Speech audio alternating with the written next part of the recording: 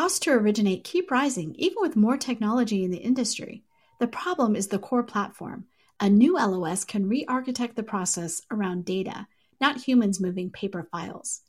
Vesta has built this LOS, and you can learn more at Vesta.com.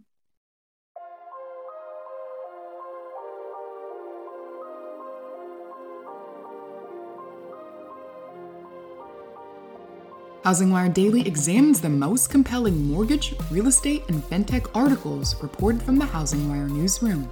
Each afternoon, the HW Digital team provides our listeners with a deeper look into the stories that are helping move markets forward. Hosted and produced by Alcina Lloyd and Victoria Wickham. And now, here's our host.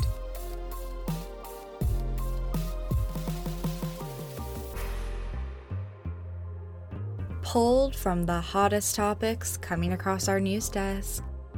I'm Victoria Wickham, and this is HousingWire Daily. Today, we'll continue our coverage of your favorite episodes of 2020. In today's episode, you'll be listening to an exclusive interview with Redfin's Daryl Fairweather. In this episode, Fairweather explains why she believes the U.S. housing market is likely to withstand a wave of foreclosures once mortgage forbearance comes to an end. But before we listen, here's a brief word on HousingWire's newest podcast. They say money talks, so why can't we? HousingWire is thrilled to introduce its newest podcast, Girl Funds, a show where we give you our 2 cents on money. We love to talk with our girlfriends about everything, except our finances.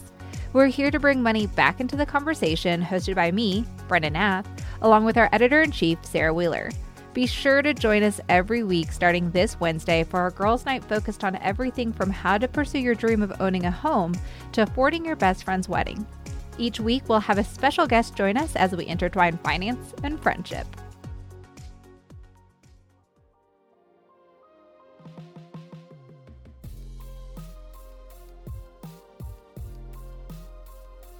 Hello, HousingWire listeners. Today, I'm joined with Daryl Fairweather, the chief economist at Redfin. Thanks for joining us on HousingWire Daily. Thank you for having me. Of course. Listeners, today, Daryl will be speaking to us about why she believes the U.S. housing market is likely to withstand a wave of foreclosures once mortgage forbearance comes to an end. Daryl, I want to start off by addressing why this conversation is even happening, and we can point to the COVID-19 pandemic. Now, we don't have to explain to our listeners the damage this pandemic has caused Americans financially, but in your own words, what are some of the impacts that you've personally noticed? The pandemic has influenced the housing market in kind of an unexpected way. When the pandemic first hit, we were really bracing ourselves for the housing market to be impacted. Historically, when there's a recession, it does impact the housing market, with the exception of 2001 when we were in a housing bubble. But going into the pandemic, the housing market was fundamentally strong. There was really more demand than there was supply. And the way the pandemic changed people's relationship to the home and how low mortgage rates got because of the Fed's intervention really strengthened the housing market more than we expected. So we saw this really sharp V. People paused home buying and selling temporarily, but they came back in full force. And they were looking for bigger homes in more affordable places with more space. And that also strengthened the housing market.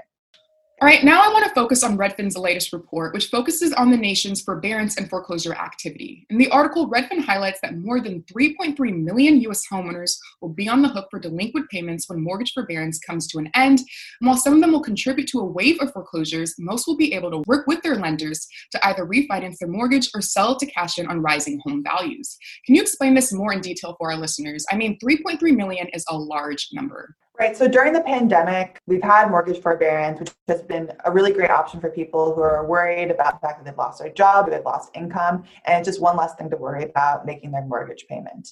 So many people have decided to defer their payments in order to save money or to pay off other debts while there's all this uncertainty about where the economy is headed. Not all those people are going to end up in foreclosure. The good news for them is that home values have gone up quite a bit during the pandemic. They've risen over 6%, and most people have a lot of equity in their homes, much more than 20%, which is what the down payment would have been initially. So these people have options. They can refinance their mortgages, which means that they'll be able to refinance to lower interest rates, potentially even reduce their payments below what they were before the pandemic, and lump their missed payments into their refinance so it's not an extra burden for them. That's only going to be available to people who have incomes who can continue to make those mortgage payments.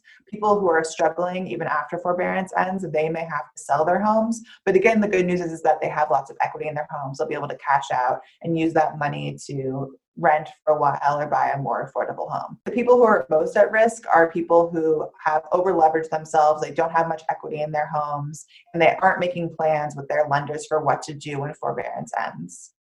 See, it's interesting you mentioned selling their homes. Let's talk about that 3.3 million again. As we know, the nation's home prices have been rising as we continue to experience a significant lack of housing supply. And as home appreciation climbs, like I said, why wouldn't these struggling homeowners just sell their homes? Many of them will sell their homes. With home prices up so much, they will be able to take the equity out of their homes, and they may actually have a good cushion to rent for a while. I think the unfortunate thing for them is that they'll be losing their home if they have to sell. Maybe they're attached to their home, they've been in it for a long time, and maybe they won't be able to buy again at higher prices. But the rental market, there are some good deals to be had there. So those people, at least they won't be, completely out of the housing market entirely. They'll probably be able to rent, and they'll probably be in a good position because they can take the equity out of their home. Okay. So let's discuss this next big bit of data. According to Redfin, at the peak of the foreclosure crisis in 2010, the national average loan-to-value ratio was 94%, meaning the average homeowner owed their lender nearly as much as 94% of the value of their home. As a result, many financially stressed homeowners couldn't even afford to sell their home after paying agent fees of 6% in closing costs, so they often end up in foreclosure. My question for you is, what are the main differences between the 2010 market and the 2020 market? What are the current average loan-to-value ratios? The big thing to know about the housing crash of 2008, 2009, 2010 was that it was overvaluation in the housing market that caused the recession. And most of the impacts of that recession, therefore, impacted the housing market much more strongly. So the difference now is that the housing market is not overvalued. The reason that home prices are rising is because there's less supply than there is demand, and that's pushing up prices. We're not at risk of any bubble bursting because I don't believe there is a bubble. What happened before was that home prices started to drop. People realized that their homes weren't worth as much as they were, which caused prices to drop even more, and it was a snowball effect. And people were in this mentality before where they thought home prices would keep going up. They never stopped rising. So they kept taking money out of their homes, and they kind of used it as a piggy bank because they just thought there wasn't any risk to taking money out because home prices would just go up and they'd make that money back. So we've learned a lot of lessons since then. Lending standards have gotten much stricter. People are much smarter about taking out too much equity from their home. So there's just a lot more fundamental strength in the housing market than there was back then. All right, thank you for answering that. Now let's talk about a quote in this report that I think is truly interesting. In the report, you say, American homeowners have gained $2 trillion in home equity since the beginning of the pandemic alone. And thanks to double-digit price growth and strong home buyer demand, the supply of homes for sale has now fallen to historic lows. That being said, you claim an impending wave of foreclosed homes will only make a small dent in the inventory drought, as first-time homebuyers and investors are likely and quickly to buy up any foreclosed homes, leaving the larger housing market unimpacted. Personally, I believe this highlights the struggle the average American homeowner may be facing currently. But in your own opinion, what does this say about the market at large? So there's more people who want to buy homes right now than there are homes for sale. And there are also plenty of investors out there who see the strength of the housing market and also want to get into it. So when there's an increase in foreclosures, which I do think will happen, I mean, we have this big pause in a time where you can have a foreclosed home. So there will just be a delay and a big increase because there's been this pause on the market. There's also been a pause on people buying up foreclosed homes. So while there will be an increase in foreclosures, there'll also be an increase in people wanting to buy those. And there are two groups of people who buy foreclosed homes. There are the investors who are looking to take a distressed property, flip it, improve it, and sell it again. And there are some people, first-time home buyers oftentimes, who are looking to get a really good deal on an affordable home that just needs some sweat equity put into it. So both those groups are going to be eager to buy because there really haven't been many listings of affordably priced homes during the pandemic. The people who have been listing are people who are more affluent, who feel more economically secure. The affordable home market has also kind of been on pause because of forbearance itself. People who own affordably priced homes don't feel pressure to sell yet. And that's been putting a pause on the affordable price market too. But so there's been a pause on both demand and supply, and I think they'll both resume after the pandemic ends and after forbearance ends.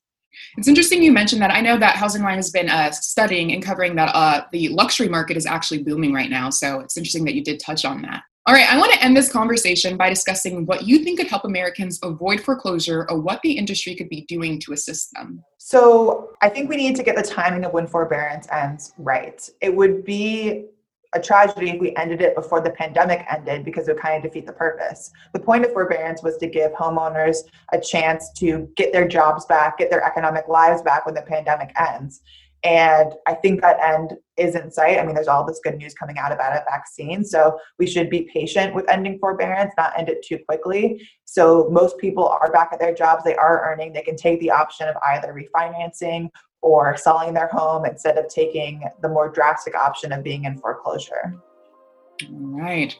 Well, Daryl, thank you so much for explaining this a little more for our listeners. It was a pleasure having you on our show today. Thank you for having me. Thank you.